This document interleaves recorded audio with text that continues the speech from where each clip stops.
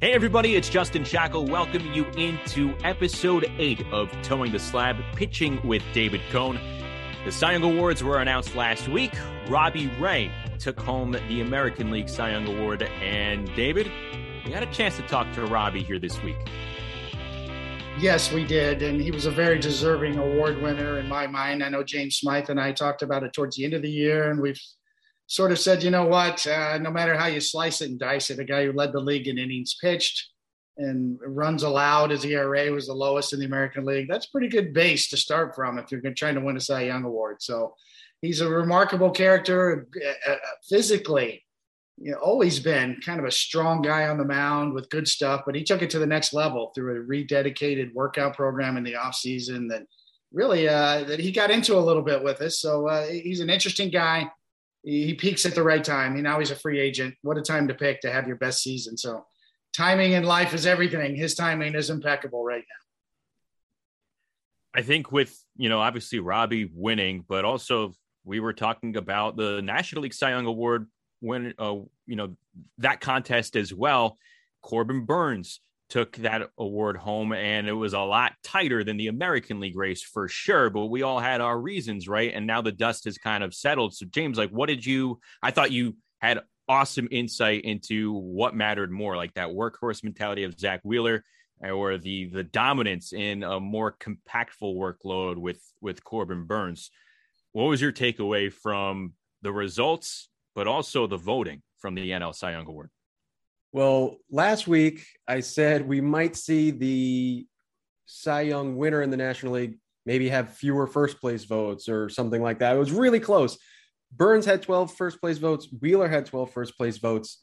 So that was even there. It was a very razor thin 151 to 141 in the points.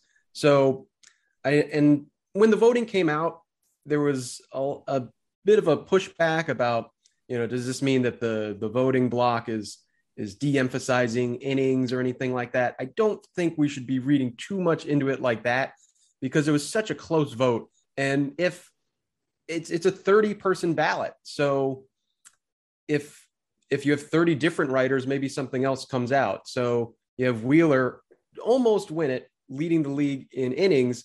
And on the American League side, Robbie Ray did lead the league in innings and he still won. So I don't think there are too many grand conclusions to make out of it other than Burnes and Wheeler. Any way you slice it, both had ridiculously good seasons and were both deserving, and it just went to Burnes this time.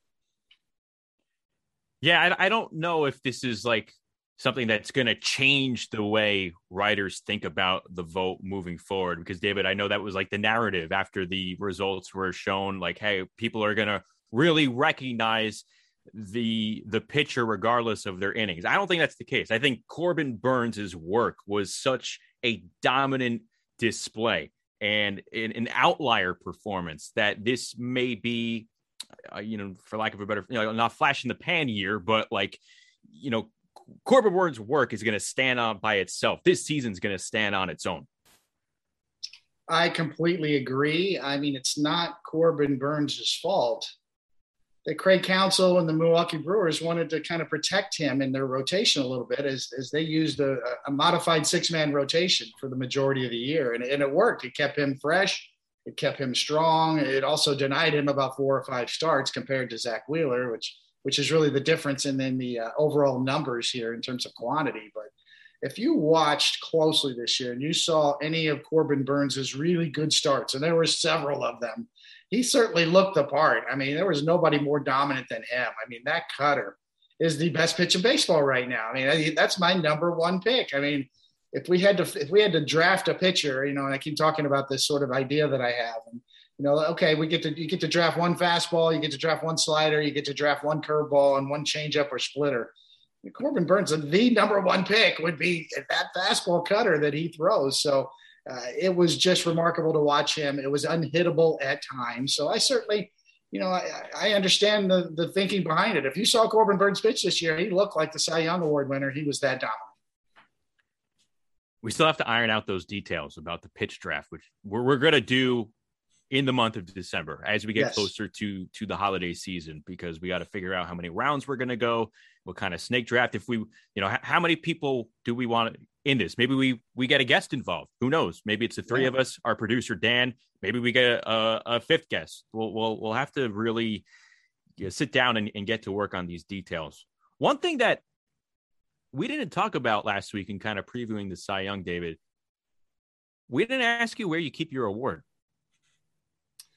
Yeah, I gave it to my dad. My father, Ed Cohn, was my first pitching coach and my best pitching coach. He taught me the most important lesson I've ever learned in pitching. And if you want a cliche, it's less is more.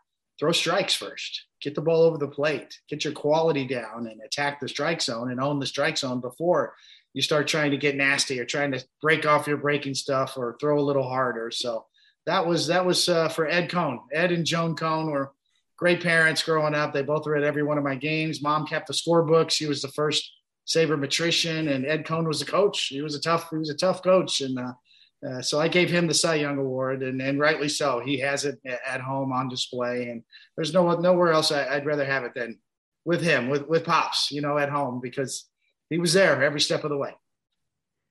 See, people wonder why David is so well-rounded with both ends of pitching, the analytical portion, the R&D version he got from Mom, and then the hard-nosed, old-school approach to pitching he gets from his father. So it was a blend of mixture in the 60s and 70s and all the way into his time in the big leagues. Absolutely. Well put. I mean, that's exactly the way it was at home. It was, with the Royals of the 70s, there's a phrase I always remember, and the Royals had a shortstop named Freddie Patek. Was one of the shortest players in the history of the game. I think he was 5'6", played shortstop, and he was kind of streaky as a hitter. And he would be 0 for 20, and I would say something to my mom, hey, Freddie Patek's 0 for 20, and she'd be somewhere in the other part of the house, and I could hear it to this day. She'd say, well, he's due then. And that was Joan Cohn. That was the one who really believed in the law of averages, that he's a good player. Eventually he's going to bust out of it. Don't read too much into hot streaks and cold streaks. That was Joan Cohn, and she was ahead of her time as far as I'm concerned. She may not have understood complex mathematical formulas that go into sabermetrics, but she understood the overall concept of what random variance was, what the luck factor was. She knew it, and she believed it, and she called it due. He's due, or he was due for a hit, or you're due for a good game. So she was able to put it into simple, related terms, no problem right there. Yes, that was Joan Cohn. Dad was old school. Hey, let's go. We got to work. Get in the backyard, and Dad was about work ethic and how bad you want it, and the answer's in the dirt, as he said. You get outside and get down in the dirt and find your answers. That's awesome. Well, before we get to our talk with Robbie Ray, this year's American League Cy Young Award winner, it's time for the opener here. So this is David's portion where he literally opens the show with something that he wants to address, shed some light on. So, David, what do you have for this week's edition of the opener?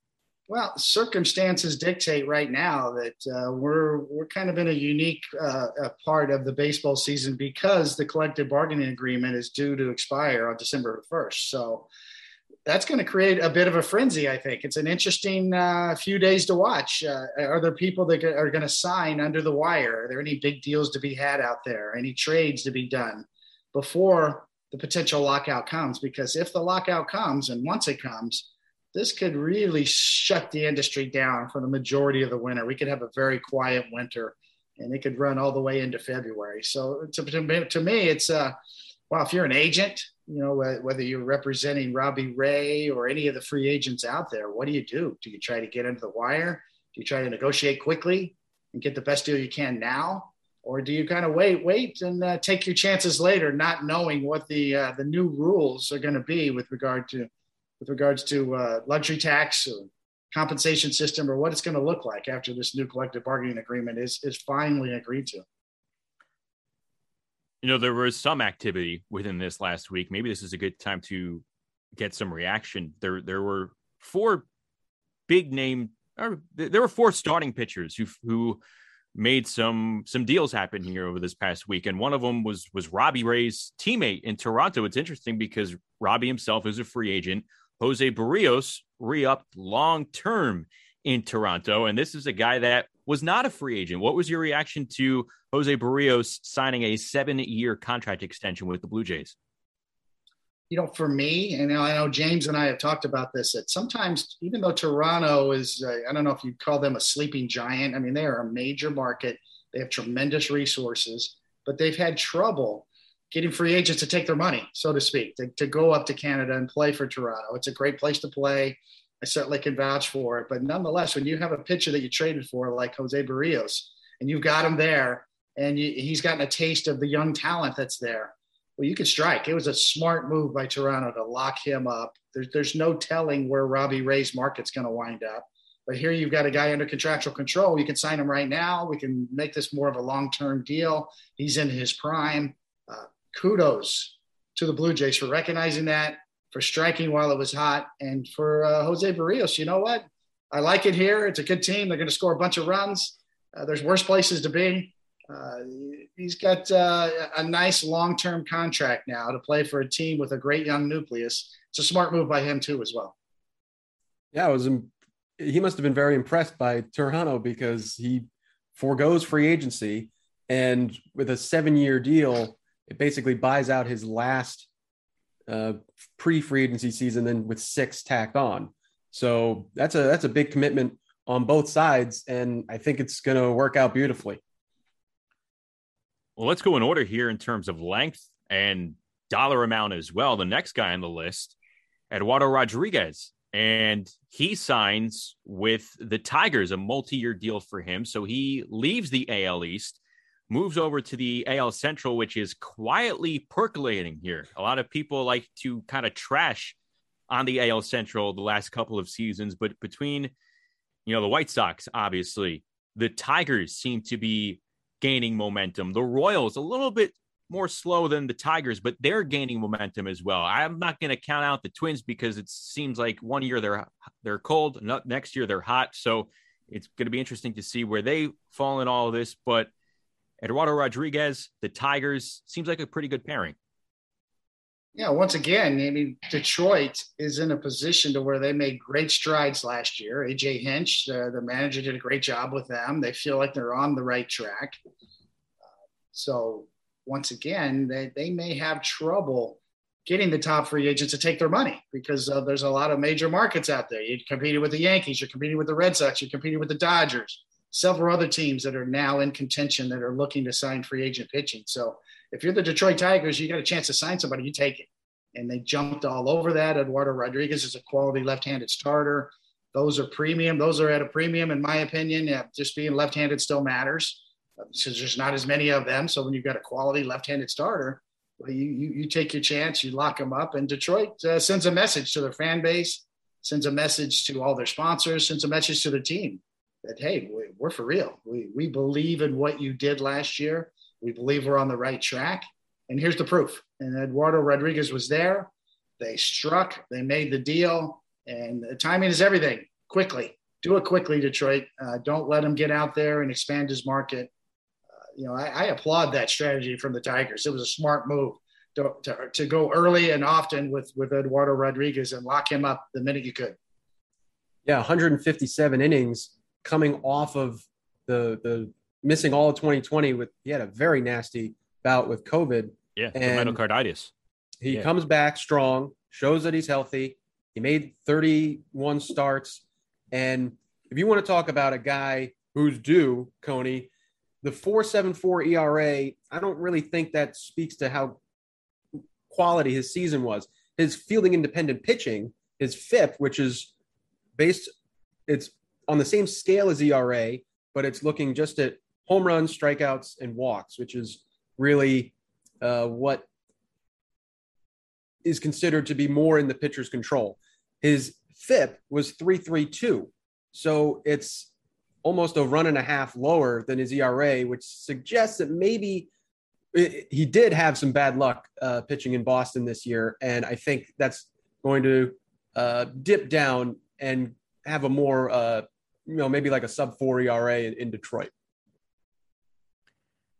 I think some Tiger fans were also, for a 2-3 day period, they were dreaming big, because they have a lot of young talent in that starting rotation to begin with. You have Eduardo Rodriguez kind of there now to fill a void at the front of the rotation. But then Hey, a guy named Justin Verlander was on the market as well. Ton of connections, obviously. The nice story of him going back to his original team. His former Astros manager is there in AJ Hinch, but Verlander will be returning to Houston, a 1-year deal. He has an option as well. I know some Yankee fans were dreaming of Verlander coming to the Bronx as well, David, but he's in Houston now. He's going to remain an Astro. He's going to remain that villainous figure in the eyes of Yankee fans. What did you think of Justin Verlander re-signing with the Astros? I had a feeling that Jim Crane, the owner of the Houston Astros, who was a college pitcher and loves pitching, his pitcher bias, so to speak, loved Verlander, was going to do everything he can to keep Verlander there. And what a deal for Verlander. I mean, a 1-year, $25 million deal. The second year is for $25 million, and it's his option. So you talk about, it's really a 2-year, $50 million deal. Only it could get better because Verlander could come back and win a Cy Young Award or have a banner season. And he could be like, maybe start turning the narrative that he's the baseball version of Tom Brady. He's going to pitch until he's 45 years old. He's in great shape. He just got his elbow reconstructed. So that's got some mileage on it now. No reason to think he can't keep going the way he keeps himself in shape. So Jim Crane was not going to let him go. That was going to be a hard offer to beat. 2 years, $50 million. Well, that's a tough one. That's a tough one to match. At some point, you got to draw the line in the sand. Jim Crane was not going to let him go, in my opinion. So Justin Verlander certainly showed some loyalty there as well to Houston, because I know that Kate Upton and Justin Verlander would love to be in New York. They are big city people. They would have loved it to be Yankees. Maybe about 5 years ago would have been better. Before he went to Houston the first time. That's water under the bridge, as they say. But yeah, I just feel like Jim Crane was the X factor. He was going to pay whatever it took and send a message that, hey, even though we've lost Springer last year to free agency, the Houston Astros, and we may lose Correa this year, they're still in it to win it. And then that's the message he was trying to send. And Verlander was the guy, and he wasn't going to let him go. 39 years. He turns 39 years old in February. And he's coming off Tommy John. So there's obviously risk there, but it's Justin Verlander we're talking about. This is a guy who, 6 years after he retires, he's going to go right into Cooperstown.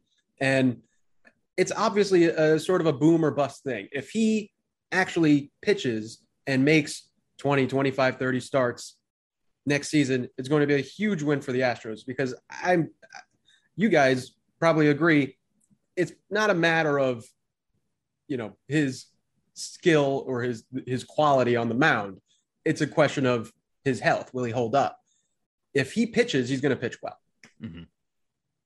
I agree with that. I think that's obviously the main question. If he's out there, I think he's going to pitch well. I think if he's on the field, he's going to perform. And it would be a huge accomplishment to watch him kind of anchor a completely different Astros rotation now with Garcia and Urquidy and Valdez, as opposed to what was there when he first arrived in Houston. So I think that's a conceivable 2022 season for the Houston Astros. And like you were saying, David, I don't see them taking, they may not be willing to pay a guy like Carlos Correa to stay with that organization that drafted him. And look, it's not my money, but I don't understand why. That doesn't mean that they're not going to maybe go shopping for a guy like Trevor Story or Marcus Semien to replace him.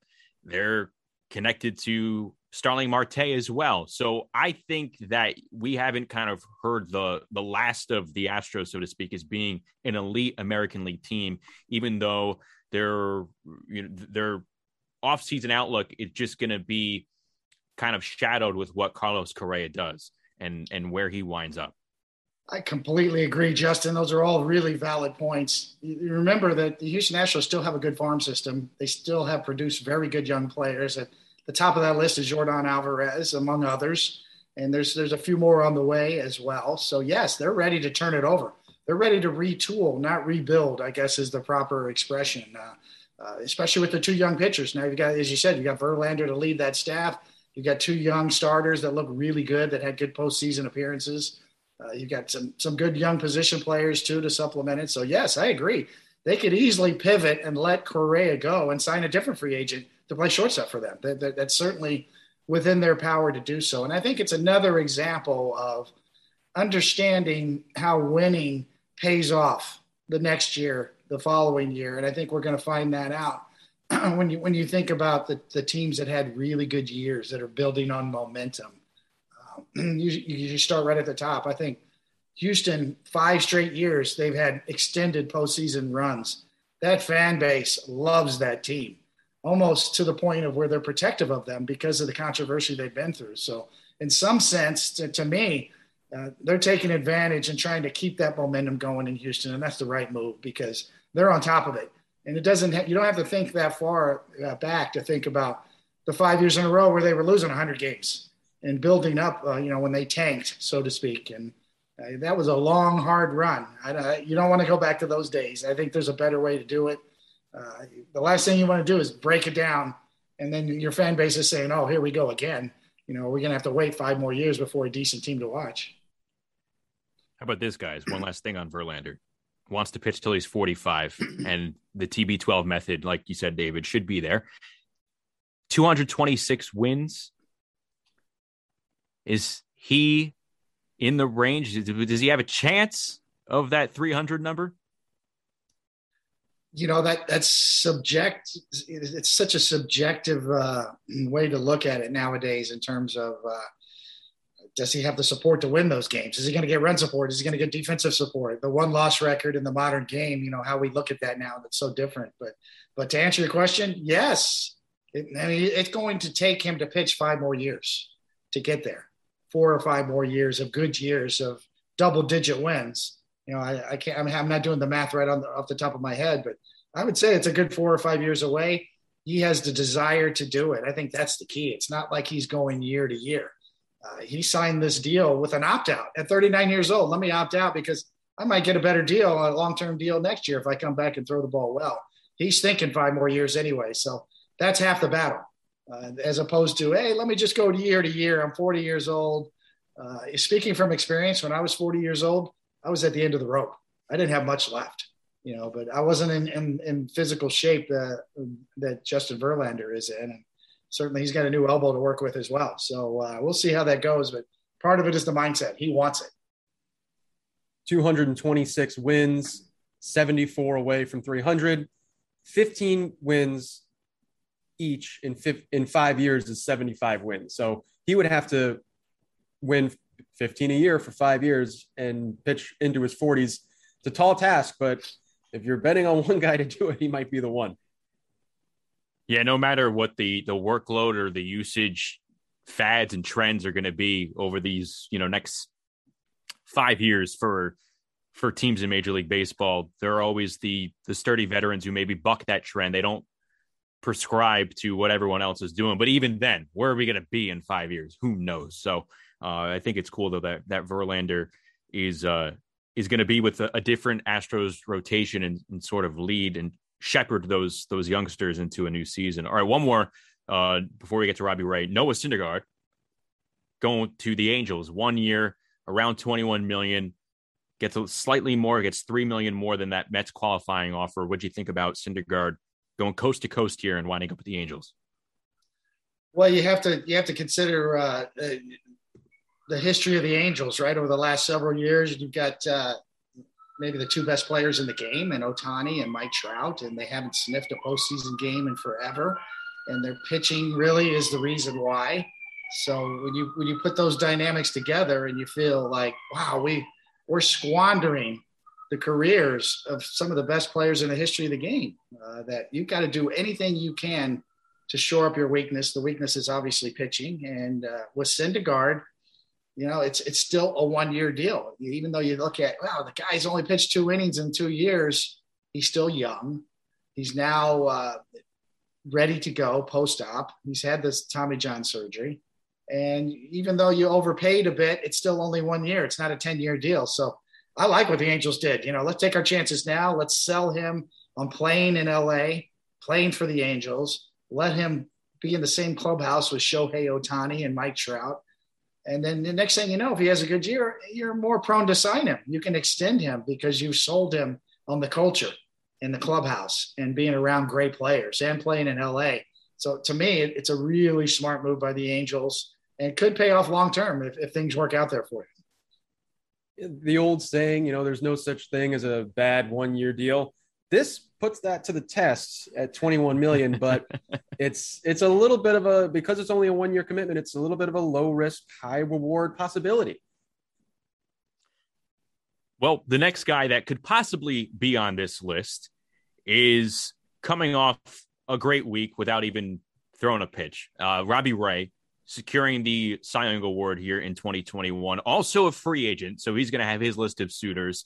And that is going to be, no matter what happens with the CBA, it's going to be a big money deal. One of the big money deals of this offseason. So a lot going on with Robbie Ray, coming off a fantastic season, his Cy Young Award, and now free agency. A lot to tackle here as Robbie Ray joins us on Towing the Slab, pitching with David Cone.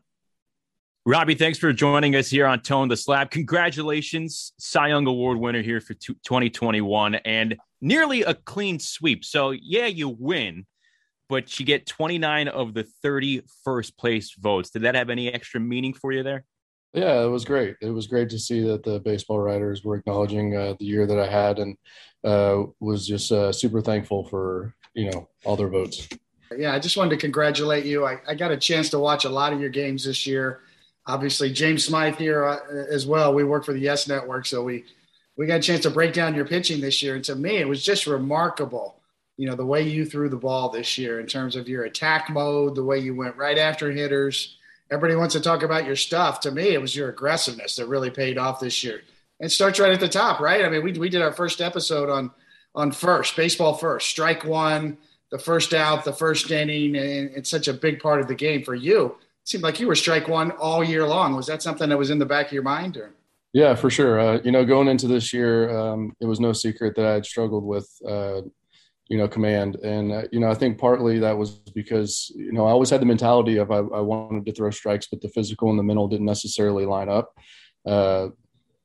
And I feel like nailing down my mechanics and putting on some bulk, some really good weight, and continuing with that mindset of pounding the zone and pounding the strike zone, pounding guys in. I mean, that was kind of my MO all year, was just owning the inside part of the plate. So I think those two things combined just allowed me to feel more comfortable. And obviously hitters are way more comfortable when it's 1-0 than 0-1. So I think just an extra focus on that thing, that aspect as well is what helped me. Robbie, I saw a quote of yours from this season saying that if I get 2-0, 3-1, 3-0 on a guy, now I feel like I'm still in the at-bat. And before, it might have been a 4-pitch walk. Part of the big turnaround for you this season was lowering your walk rate. What went into that for you going into this season?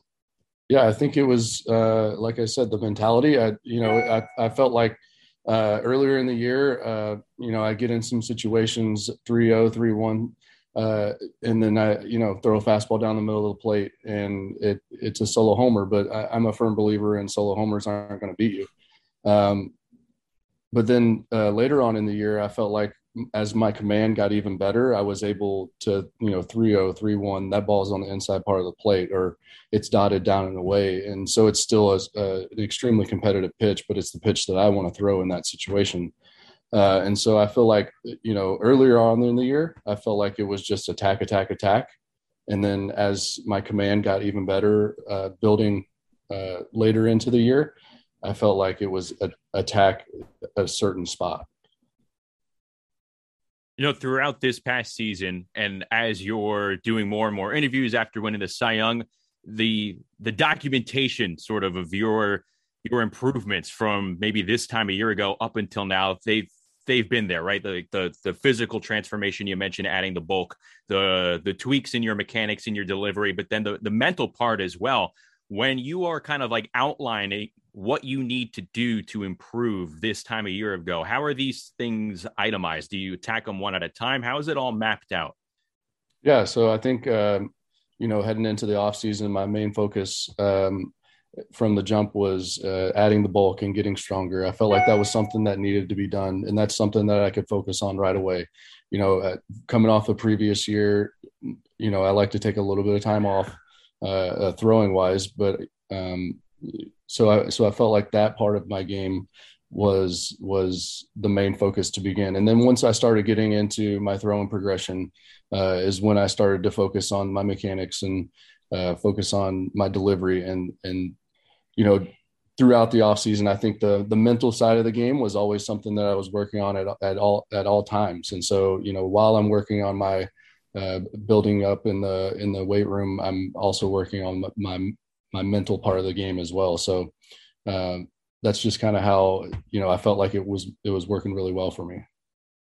Yeah, for the young pitchers out there, Robbie, I mean, one of the biggest changes I've seen is the training. And you talked about bulking up and the 2-a-day workout routine. And at this point, it's kind of legendary because it led to the Cy Young Award. But how do you balance that in the off season? I know you said you coordinated it with the training staff.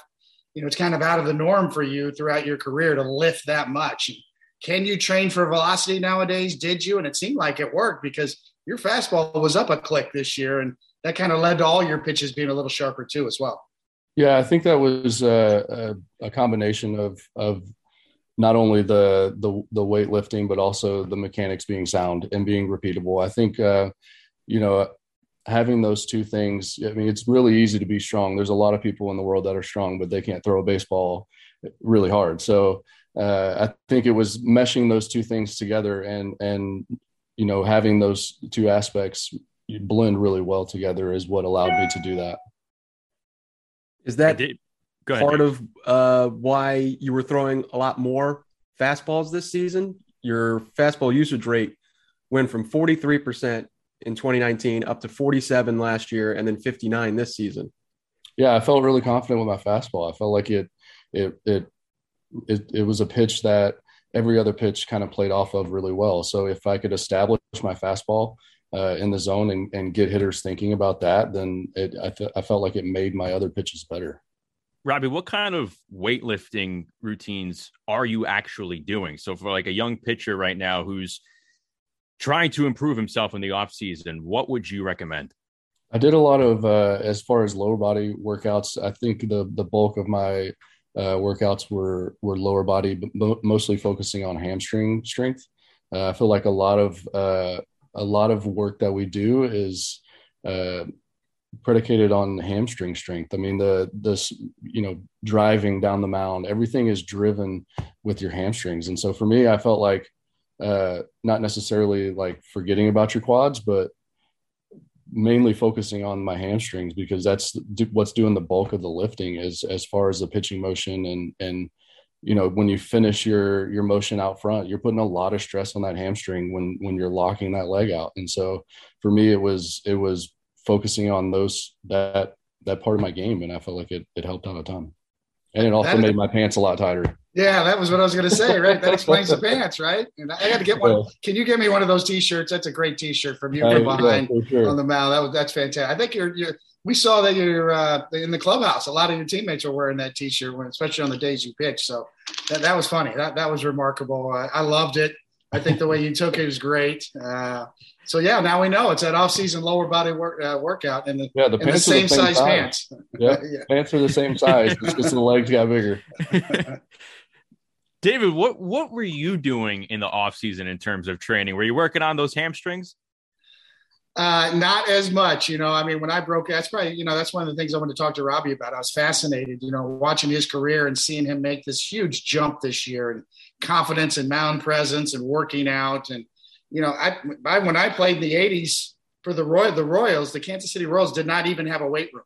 George Brett, one of the greatest players, the greatest third baseman ever, never lifted a weight his entire career. So that's obviously a big change in the game today.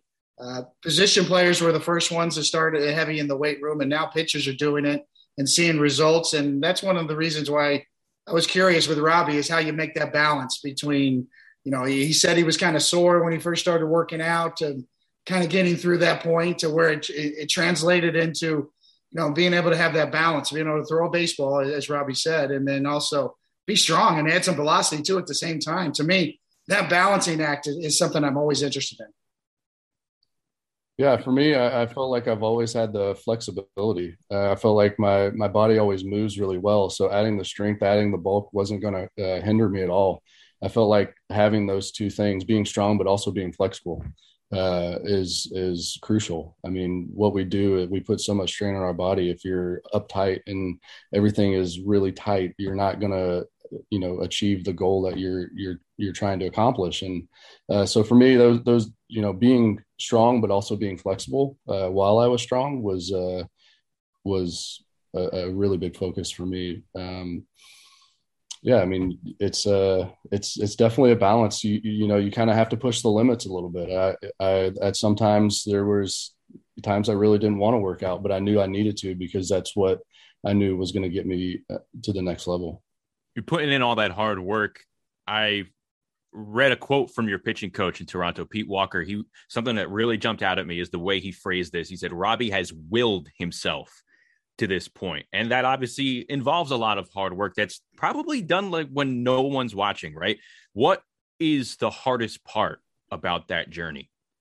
Yeah, I think, the hardest part for me is just the grind of the season, the 162 game season, especially coming off a 60 game season last year. Getting back into the swing of a normal season and throwing 30, plus starts. I think the time off that we had from the year prior really, it really messed up guys' timing, and it messed up, the timing of the off season, the timing of the actual season, the start and the stop of the pandemic. It really messed with guys. And so for me, it was just getting back into that grind of a full 162 game season and really having to grind through those, dog days of summer where things start to, get monotonous, and you feel like you're doing the same thing every single day. And, you just find ways here and there to break it up. And, whether it's a new workout routine or adding something to your throwing program, or, backing off a little bit, maybe not throwing a bullpen one week, just listening to your body. I think listening to your body is crucial, because it's going to tell you what it's feeling, and it's going to tell you, hey, you need to back off a lift today. Maybe do body weight instead of trying to lift heavy, or, maybe you throw 10 pitches in your bullpen session instead of 30.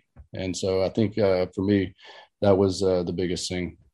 So you have the physical transformation, and then on the mound, some of the command improvements that we were talking about, but all of that stems from the mechanical tweaks with your delivery. And with that comes a lot of repetitives, right? A lot of time on the mound trying to repeat that delivery. What kind of repetitive work goes into making sure and then ultimately realizing that your delivery is repeatable? Yeah, I did a lot of towel drills in the off season, just, not trying to put a lot of stress on my arm, but being able to do mechanics and get things kind of nailed down before I got to spring training. And so for me, doing those drills in the mirror and just seeing, the same motion every single time, and just really working on that repetitiveness of my delivery and finding a comfortable delivery to where, I'm not having to struggle or stress to get into these positions that I'm in. It just feels natural. And for me, that natural feel is huge. And, I was able to take it into spring training and hit the ground running with it. One thing I've always been fascinated with in watching you work, Robbie, is that your pace on the mound. You really seem to buy into working quickly. I know it's an old cliche. We've heard it from a lot of pitching coaches, but for you, it seemed like I hardly ever saw you shake off. Are you the type of pitcher that kind of worries more, lets the catcher call the game, and you just kind of pick up the target and worry about execution? Or are there times during the game where you kind of drive the bus and you're like, wait a minute, I know what I want to throw here. I'm gonna shake off, especially with runners on base. It gets a little trickier trying to hide your signs, multiple signs, man on second base. So how did you handle that? It seemed like your pace was amazing, and you kind of went with whatever the catcher called the majority of the time. Yeah, I felt like, I did the work beforehand. I felt like me and my catcher were always on the same page. We talked it through before the game. He knew in what situations I wanted to throw certain pitches. So for me, just being prepared before going into a game and not really having to really focus on that, and having him prepared, not only myself, but having him prepared was big for me. And then, like you said, there's the times in the game where you have to have a little feel as well. It's not just reading a stat off of a sheet of paper and saying this guy can't hit this pitch in this count. It's, setting up hitters later in the game, third time through the order, whatever it is, you have to mix things up. So I think, being prepared, but also being able to make those adjustments in game is how you get it done. Do you try to read the bat, and as the bat goes on, you try to read the hitter, or are you just kind of focused on your own game, your own mechanics, your own execution? I think mostly it's on myself, what I do best, and what makes me succeed. I feel like, for me, if I can do what I do best, it's going to be better than what the hitter can do. David, did your pace vary from catcher to catcher in your career? It could, yes. I mean, it's a real part of pitching, and like Robbie said, he put it very well in terms of your prep before the game, your trust factor of your catcher. And sometimes as pitchers, you if that doubt gets into your mind, as far as you get caught up in the selection process. Oh no, is this the right pitch to throw? Should I trust the catcher or not? And that makes you defensive on the mound. At least it did for me. So, I was fascinated to see that because I was, Robbie had such a great year and he got on such a good roll that, to me, the times I watched him pitch, there was a synchronicity between him and the catcher, and they just seemed to roll. They got into a rhythm together. Robbie hardly ever got out of that rhythm, even with men on base. And I was just curious as to how, the trust factor he had with his catchers and how that worked, because whatever they were doing, you got to keep it going, because that's the right formula. Strike one, first and foremost. And then don't get caught up in the selection process as much. And the execution is always more important than the selection in my mind. Yeah, I always felt like I always worked better at a faster pace, not only with, in between pitches, but with my delivery as well. I felt like, if you give yourself too much time to think, that's when things go wrong. Would you mind if they had a pitch clock? If Rob Manfred, the commissioner, and the Players Association decided we're going to change the rule and make it a 20-second pitch clock. That wouldn't impact you, I don't think. But yeah, what's your feel on that? Talking to some of your teammates. I think it's that's a tough subject. I think that's something that they've tried to implement before and it didn't really work out, because there are guys that work slower and they need to work slower, and there's guys that are methodical in the game with what they do. And I feel like a lot of relievers, they have, their quirks and the things that they go through on the mound and their cues and everything. And so a 20-second, 30-second pitch clock, I don't think it's necessarily a good thing for the game. Do you think it's something that could be culturally adjusted, being taught to young pitchers as they come up through the minor leagues and then eventually break through into the big leagues? Can it start from a lower level and gradually change? I don't think so. Like I said, I mean, pitchers they have their routines. I mean, not only do you have your routine as far as, off the field, but on the field, you have your routines as well. You have your whatever, grab the rosin bag, you tap it 3 times. Pitchers are creatures of habit, and you don't really realize the things that you do, but people bring up to me all the time, you strike a guy out, you keep getting closer to second base every single time, and it's like by the time you struck out 10 guys, you're almost touching second base by the time you're getting the ball back. So there's things that you just don't notice, and I think trying to bring that to someone's attention when they're trying to go out and compete is not good for the game. I know when athletes are asked questions about awards, like during the season, they try to be as modest as possible. They don't want to get too far ahead of himself. But look, off season now, you've won the Cy Young Award. As your season is progressing, when did it enter your mind that this award could be attainable, that it was a very real possibility? Yeah, I think after August, I mean, I felt like I had a really good August, and I felt like, not necessarily, I didn't have the wins to show for it, but, pitcher of the month, pitched really well. I think every time out, 7 strong innings, 8 innings, I gave my team a chance to win every single time I went out there.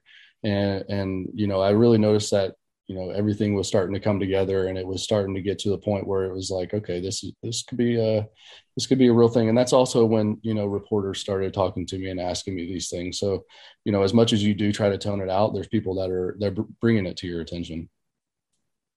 Yeah, Robbie, one other question. I know James Smythe here, he's a researcher, a great researcher that we work together on the Yes Network. And he and I both picked you to win the Cy Young towards the end. We saw your numbers, and James can kind of take a deeper dive into that. But one of the questions I had was, as far as the new technology, is that something you use with high-speed cameras, the spin rate, all the information that's out there nowadays? And I know every major league team has access to that information. Is that something that helped you, that you look at, that you're aware of what your numbers are, your spin rate, your vertical, horizontal breaks? Is that something you pay attention to? Is something you've used to help you? Or are you more just, I'm going to do what I do and do it well and let other people worry about those numbers? Yeah. So spin rate and vertical break and horizontal break, those things I don't really focus on. There is one number that really matters to me, and it's my release point, and making sure that both of my fastball and my slider are coming out, the same release point every single time, because as far as tunneling factor, I think that number is more important than any other number in the game. James, can you put his season into perspective for us a little bit? I know you and I have talked about Robbie Ray this year, and the numbers he had, I thought easily was the Cy Young Award winner down the stretch. The way he finished, the way he was consistent all year long, his ERA, his innings pitched. Anything else you want to add to that, James?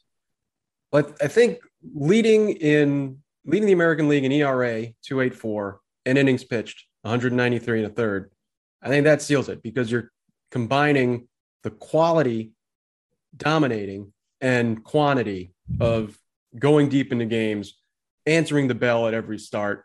So that's pretty much the recipe for winning a Cy Young. Out of the 20 pitchers in the Cy Young era to lead their league in innings and ERA, 18 of them won it. So I think that cinches it for Robbie there.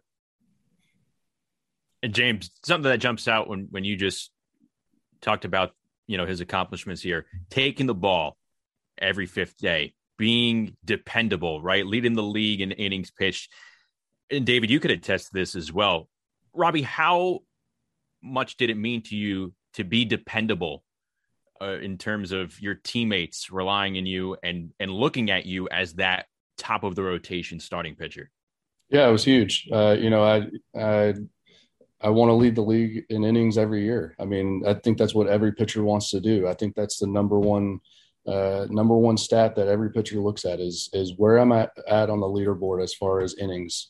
And I feel like that dependability is huge in this game, especially in a game where, the game's changing and guys aren't throwing as many innings. If you can be a guy that sticks around and throws 200, 190, 200 innings every year, is huge. It's huge for a staff. It not only is great for your starting rotation, but it saves your bullpen.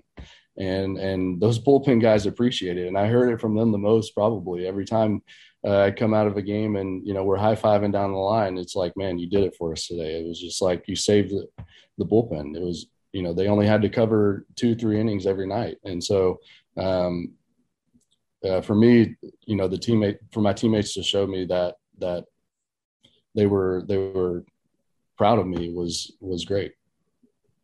Yeah. Well, another question I had for you, Robbie, was how difficult was it? I thought the Blue Jays were such a dangerous team this year. If you guys got into the playoffs, you easily could have made a deep run. I think we all felt that way.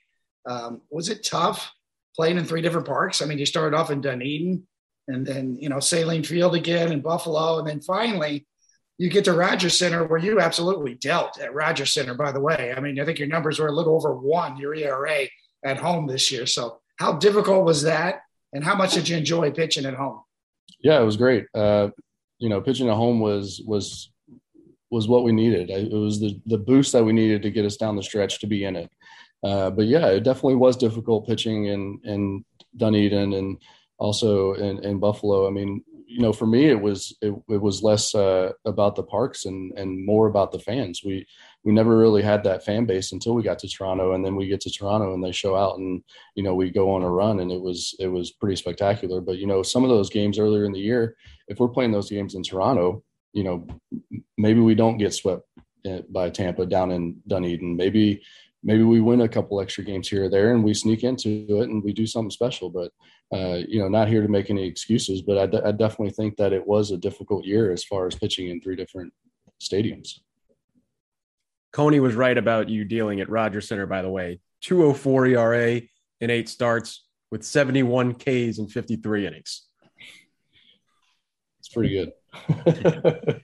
And through all that, through the different routines you probably had to make, and look, we all have Yankee ties here. This Blue Jays team was so fun to watch between the offense, the dynamic pitching, the bullpen getting it done here.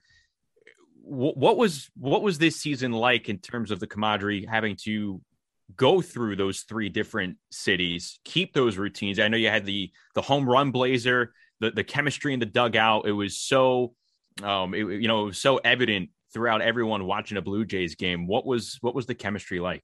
It was great. I felt like in the clubhouse, we didn't have one guy in there that brought the room down. Everybody was just there for everybody else. And it was super fun.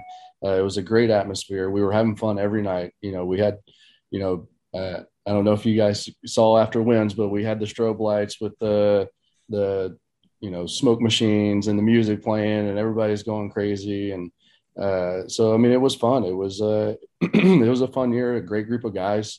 And we just really enjoyed being around each other. And I think being in 3 different stadiums and 3 different parks and 3 different clubhouses, it just kind of brought us closer together because we had to. We were each other's family. And, it just made us even closer. You got to wear the home run jacket, right? You're the only pitcher. Yeah. You actually got to wear the home run jacket. That was pretty cool. Did that thing get washed at all? I don't know. I hope it did. But it didn't smell by game 162, no, because there was a lot of use out of that jacket. Yeah, we hit quite a few home runs this year, but no, I didn't notice any abnormal smells coming from it. So that chemistry, your performance on the mound, obviously led to a memorable season. Comes at the right time. Free agency here. What has the free agency process been like for you so far? It's been fun. Me and my family were enjoying it. It's just like this is what every player wants to get to is free agency, and they want to get to it at the right time. And I feel like I'm right at the perfect time. I feel good about where I'm at mentally, physically. Everything's come together. It's all come together in a great season, winning the Cy Young. So I feel like this is just perfect timing. And like I said, it's a fun experience to go through. Me and my family are really enjoying it. Yeah, enjoy it. I know it's a lot of players work very hard in the history of baseball. Back to Curt Flood, that gave the players the right to have this time in your life. So you earned it. You deserve it, Robbie. Enjoy every minute of it. Take your time. Answer all the questions, do all the exploration you need, talk to your family. But yeah, I love that answer you just gave, and that you're enjoying the process, because for some players, it can be a little painful at times. It can be a little anxiety ridden, trying to make decisions, but that's the right attitude. Just enjoy the process. You earned it. And you're right. Your timing is perfect right now. And that's hard to do. That's the luck of the draw sometimes, but it's also because of your hard work paying off that put you in this position. Thank you. Yeah, it didn't happen by accident. David, take us through what it's like, hey, we like our Blue Jay fans. We thought that Blue Jays team was nice. What is it like winning a World Series championship in Toronto? Oh, it was fantastic. I mean, you have the whole country of Canada, behind your team. I always say it's a little bit underappreciated, but the Blue Jays are Canada's team. And when they're doing well and winning, the whole country is behind that team. The local ratings are through the roof, even though we don't see that in the USA as much, because sometimes the Canadian ratings on television don't come through. But believe me, the ratings are incredible. The support for the Blue Jays, just incredible. In 1992, I was part of that Blue Jays team that won the World Series, the first one in Canada. It was unbelievable. The ticker tape parade around King Street, all the way around downtown, filled back into the Rogers Center, which was then called the Sky Dome, and that had 50,000 people in it. So you win a championship in Toronto, you get the whole country behind you, and you're forever remembered. People still talk to me. I mean, all these years later, whenever I go to Toronto, it's something that that they can never take away from you. Just like the Cy Young Award, Robbie, nobody can ever take it away from you. And notice when you get that award, Robbie, the dry spitter grip.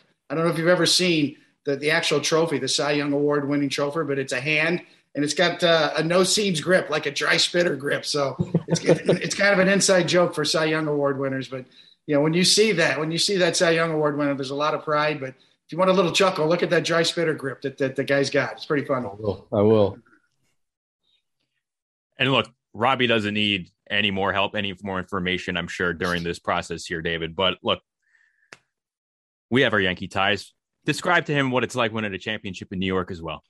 Yeah, well, you're going up the Canyon of Heroes in New York, and you're starting down at the bottom of Broadway, and it's the same route that the astronauts that when they landed on the moon took, that anybody who's anybody throughout history who's done something for our country or done something significant, that's the route you take. And there's nothing like it. Especially when you've got the sky or the high rises with all the confetti coming down, and then when you hit a side street, you look to the right and there's nothing but people, and you look to the left down that side street and there's nothing but people, and people climbing up in trees. So, there is some passion for baseball on the East Coast and certainly in New York, and everybody loves a winner. There's no doubt about it. When you win, you will get celebrated. Certainly up the Canyon of Heroes, nothing like it. Sounds pretty amazing.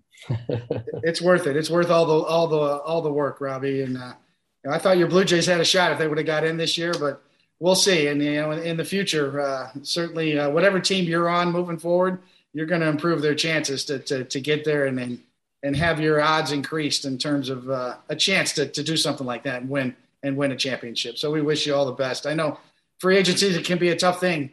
It can be, as I said, it can be anxiety ridden, but I love your answer. I love the way you're approaching it. And certainly wish you nothing but the best. And, it's a hard decision sometimes to make, but sometimes that decision's made for you too, because we all want to be wanted, right? I mean, you want to hear that from every team, how much they want you to be a part of their team and their organization. So there's a lot to think about. Absolutely. I appreciate it. Robbie, thank you so much. Terrific job again. And congratulations on a wonderful season. Maybe, in one sentence, you look back on this season, everything that went into it, the results, team, player oriented, what's going to come to mind? I don't know. It was a speechless year. I mean, I felt like from top to bottom, I felt like there's not many words that can describe how much fun it was and how much I really enjoyed the whole process. All the work you put in, again, from the beginning, from late 2020, all up until now, all paid off, all very worth it. Thanks so much for joining us here, and congratulations again, man. Thank you. Thanks for having me. Cy Young Award winner, Robbie Ray. They can never take that away from you, brother. Congratulations. They never will. Thank you. David, I'm glad Robbie came out and was the one who addressed the tight pants and how he didn't really change sizes, didn't downgrade. It was just all that off-season work kind of tightened, bulked everything up around the thigh area. So, he came out, kind of broke the ice in that direction. But hey, a fantastic season for Robbie Ray. And he's got a difficult decision here ahead of him. Difficult, but a very good decision, right?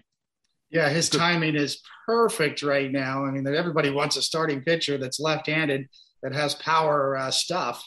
Well, he's that guy coming off a Cy Young Award-winning season. You hear that cliche every spring training, and we kind of make fun of it after a while. And the beat writers and the baseball writers talk about this. What's the over and under before, hey, I'm in the best shape of my life? The player's going to say that in spring training, right? Oh, I'm in the best shape of my life. You're a 10-year veteran. Well, what took you so long? You should have been in the best shape of your life a long time ago. But nonetheless, Robbie Ray was in the best shape of his life. He really was. He wasn't lying. He went on a fanatical workout program, 2-a-days like college football. It really paid off. He was able to muster that balance between mechanics and maintaining your flexibility and adding velocity. His fastball was up 1.5 miles this year, according to most of the measurements. So yes, Robbie Ray was one of those guys where the cliche rang true. He really was in the best shape of his life. It paid off. He won the Cy Young Award. Now he's a free agent. When we're talking with Robbie, and so much of that was about the weightlifting, the physical transformation to get him to that point where he can work on the things on the mound, make those adjustments. Do you ever think about what today's workout regimen, today's training could have done for you during your playing career? Absolutely. I would, I'm a little jealous. I would have used all the tools. To me, it's just information. What are you afraid of? I want to know my numbers. I want to know everything. It's you put the high speed cameras up. Let me see my release point. Let me compare it year to year. Let me see what I can glean from that. Let me see my vertical break on my slider. Let me see my horizontal break on my slider. Let me see if I can change the shape to it. I would be all over that stuff. And then, yes, Justin, I would have been throwing weighted baseballs. They were out during my career towards the end, but we kind of laughed at it and said, you're going to hurt your arm if you're throwing a weighted baseball. We were antiquated in our views as far as training goes, but we didn't have anything to base it on. No basis for comparison. But you betcha I would have tried everything, including weight training, much more weight training. I did do some towards the end of my career, mostly light weights. But I would have messed around with that weighted ball. I would have certainly tried to build some arm speed, some arm strength, especially at the end of my career, because that's what you lose at the end of your career. You lose a little range of motion, a little flexibility. You lose a little velocity as you get older. If there's a way to counter that, there's a way to turn back the clock in terms of your arm age. I would have done it. I would have tried it without a doubt. So yes, I'm not one of those old school guys that says, no, don't lift weights. No, we did it right in our day. No, actually quite the opposite. I'm more interested than ever in what they're doing nowadays, how they're trading, and what the numbers say. So there would have been an emphasis on the squat rack for David Cohn. Definitely. The leg curl, the leg extension, the leg press. Yeah. Okay, cool. Fantastic spot with Robbie Ray. We wish him the best here in free agency. And it has a chance to be an historic signing because it could happen after this new CBA, and there could be new things in place for how teams conduct business. So it's going to be interesting to watch for his free agency from that standpoint. And James, as we take a look at this week, this day here in baseball history, it's obviously had to be something that happened during an off season. I'm going to guess it could be a free agent signing, but we'll leave it to you here as we take a look at this date, this week in pitching history here on Tone with the Slab. Sorry, it's not a free agent signing, but it is apropos with Robbie Ray coming on the show on Saturday, November 27th, will be the anniversary of Don Newcombe winning the first Cy Young Award in 1956. Brooklyn Dodgers right-hander. Cy Young died in November 1955, and they decided to make an award to honor that year's best pitcher with his name. In 1956, Newcombe went 27-7 for the Dodgers with a 3.06 ERA. He won the Cy Young and the MVP for the pennant-winning Brooklyn Dodgers, who lost to the Yankees in the World Series. But Newcombe taking home the hardware for the first time. And back then, it was only one award for the entire major leagues, not American League, National League. They didn't split it up with one in each league until 1967. And one more thing. Coney, I know this is a guy near and dear to your heart. Tuesday, November 23rd, will be Louis Tiant's 81st birthday. 19-year big league career, 3-time All-Star, 2 AL ERA titles. In 1968 with Cleveland, he had a 1.60 ERA, ludicrous. And in 1972 with the Red Sox, probably the team that he's most known for, he had a 1.91 ERA. Great career, an underrated career, 229 wins, but over 65 wins above replacement on Baseball Reference. That's right around the Hall of Fame borderline. And obviously one of the most indelible pitching motions of anybody who's ever pitched. Love Louis Tiant. Put him in the Hall of Fame. He's got my vote. That may get revisited too, and on down the road and in the Veterans Committee. So certainly it's not over yet for Louis Tiant. But he was the guy I watched when I was 12 years old in the 1975 World Series. I immediately went in the backyard, turned on the floodlight, and I was Louis Tiant playing wiffle ball in the backyard, and that carried over my whole career. And the day I got to meet Louis Tiant and tell him that and thank him was a highlight because sometimes you meet your heroes and they're dismissive or they don't live up to what you think what you built them up to be. That's not the case with Louis Tiant. He was great. The day I met him was fantastic. He really appreciated me telling him the story of a 12-year-old David Cone who idolized Louis Tiant and tried to emulate him and threw sidearm sliders.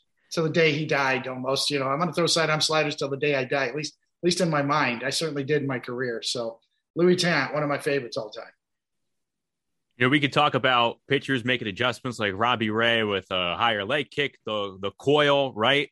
Louis Tiant, no one can hold a candle next to him in terms of coiling back and facing second base. Literally, you see his numbers from the batter's box.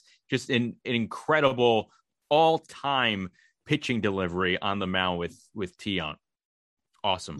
Yes, great delivery, great character of the game too. Personality galore. He was just he checked all the boxes. In terms of pitching, in terms of character, everything you'd want to be a teammate. All right, 3 up, 3 down here, guys. Each of us give 3 storylines here on Toeing the Slab from something that happened around the baseball industry that we kind of believe deserves some attention. And this is how we closed the show here on Toeing the Slab. So Thanksgiving week, again, things not exactly quiet as the CBA approaches. There have been some free agency signings, but it could be anything here near and dear to our hearts and what we think, again, deserves a little bit more light shed on it. So, James, as we wind things down here, 3 up, 3 down, you can lead us off as we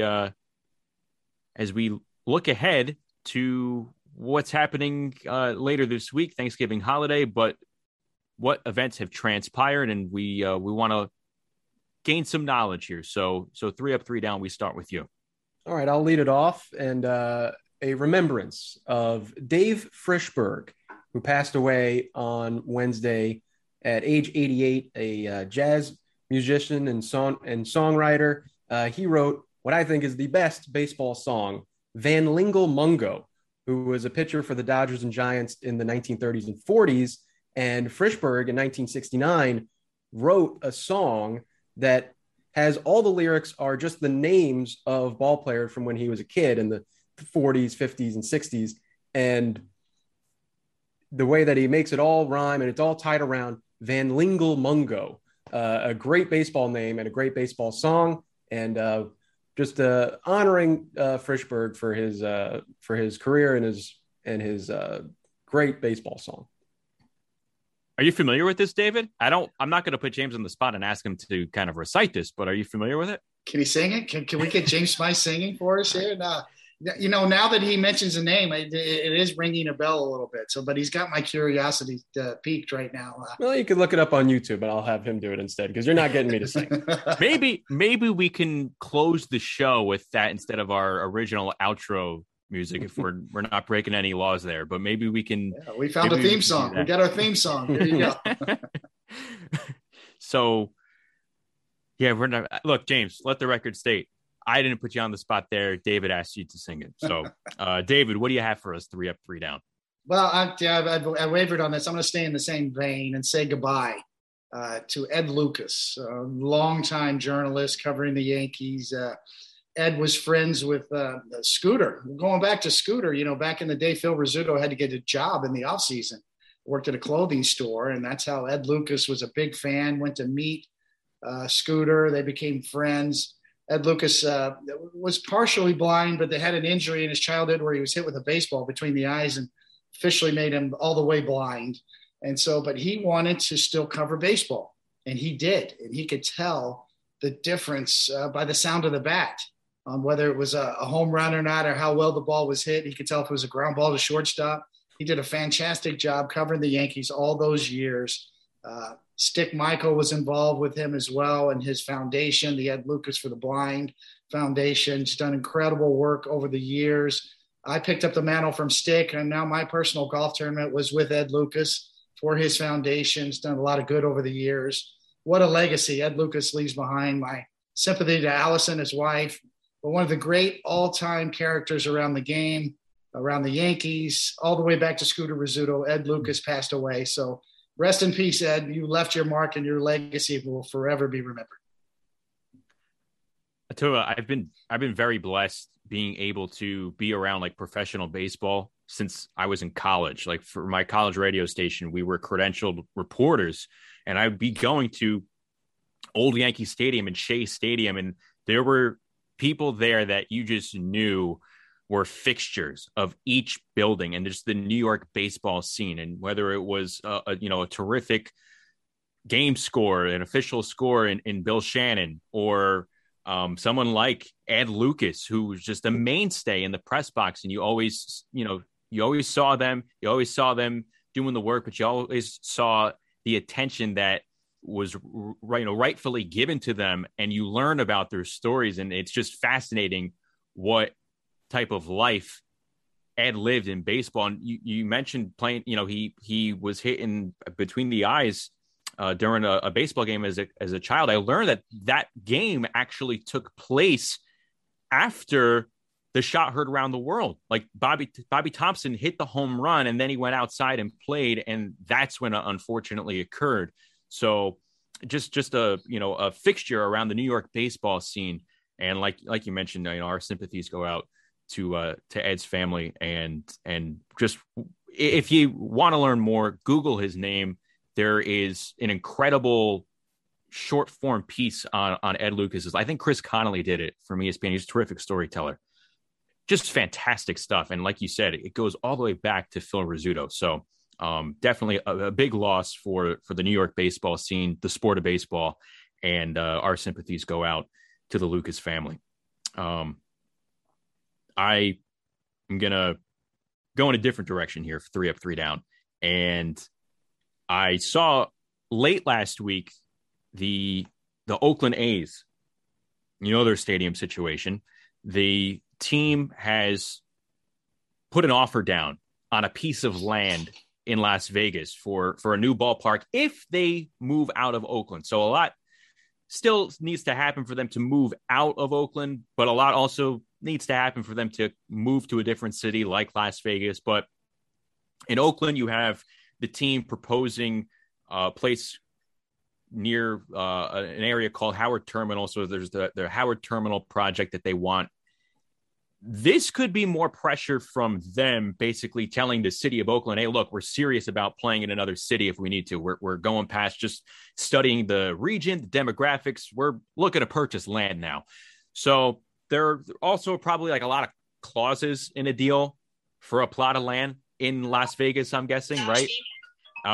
Maybe even more with a Major League Baseball franchise in the fold here. But if the A's end up buying the land, in my opinion, even if they stay in Oakland, if they're able to buy that land, yes, it's maybe under A's ownership, so to speak, but in my eyes, it's under baseball ownership. It's in the baseball universe there. So they can hold on to it. Baseball could kind of hold on to it. And I think that if they make that further progress for the land in Vegas, that it's just pretty much a foregone conclusion at that point that we're going to see a Major League Baseball team in Las Vegas, Nevada in the near future. Maybe not the very near future. Maybe it's not completely imminent with the A's, but you're going to have a team playing in Sin City sometime in the next decade. So I thought this was a big development here late last week. Makes sense, right? Now they have leverage. Leverage is everything in this game, and the Major League Baseball owners have always used that. If you remember, the Tropicana Field in Tampa Bay was originally going to be built for the White Sox. The White Sox are going to move to Tampa Bay. Well, 10 years later, it was the Rays. So certainly this is a game that's been played forever in terms of leverage. Hey, if you don't give us what we want, then we're going to move. And that's the nature of business. Major League Baseball does business, and that's the nature of the game in terms of franchise relocation. So yes, it's a great point. keep your eye out on Las Vegas. Is when you see the success of the Raiders out there, you can see that potentially that could happen. Yeah, either relocation. Coney brings up the Trop, how it was first for the White Sox, but also the Giants were in play there, and then that's how they ended up getting the new park in San Francisco there. So you could go at either it's a two-pronged thing. It could be relocation, or eventually someday we might be due for expansion to 32 teams, and then that could come into play there too if there isn't a team there already. Yeah, there's a stock answer from Commissioner Manfred whenever he's asked about the stadium situation or expansion. Hey, we need the Rays and the A's to figure out their situations first, then we move on to expansion. I just think if they make any progress on a plot of land in Vegas, whether it's Major League Baseball itself or they not necessarily use a team, but if the A's have that, baseball has it, right? And it's just going to be sitting there waiting for another team. So what do you think about Sin? Are you a Vegas guy, Coney? No, yeah. I mean, yes, love Vegas, by the way. Yeah, personally love Vegas. I think when you're looking at the future of baseball and possibly realignment as well, geographically speaking, you need another team in the West. I think Portland comes into play too. Seattle's kind of up there by themselves. They could use a little company, so to speak. So Portland certainly fits that mode. Even Las Vegas to a certain extent. So yeah, you certainly need another team out West, especially if you're going to do a separate geographic realignment, which most people believe over the next few years that's in play. In terms of the scheduling, in terms of, realignment, and maybe even also different divisions. I mean, there's a lot of creative ideas out there on how to do it. Maybe the Yankees and the Mets in the same division and an East Coast sort of realignment, and then the West Coast realignment where you stay within your timeline a little more. You need another team out West. If you're not watching on the YouTube stream here, on the YouTube version of the podcast, I feel, David, you were a little caught off guard by that question about Vegas. So I don't know what story lies behind there. That could be for another time here on Toeing the Slab. Yes, look at that. Okay, perfect. So we'll wrap it up here. Look, awesome time chatting with Robbie Ray. Big thank you to Robbie, the Cy Young Award winner here in the American League in 2021. Best of luck to him. Thank you to our producer extraordinaire, Dan Work.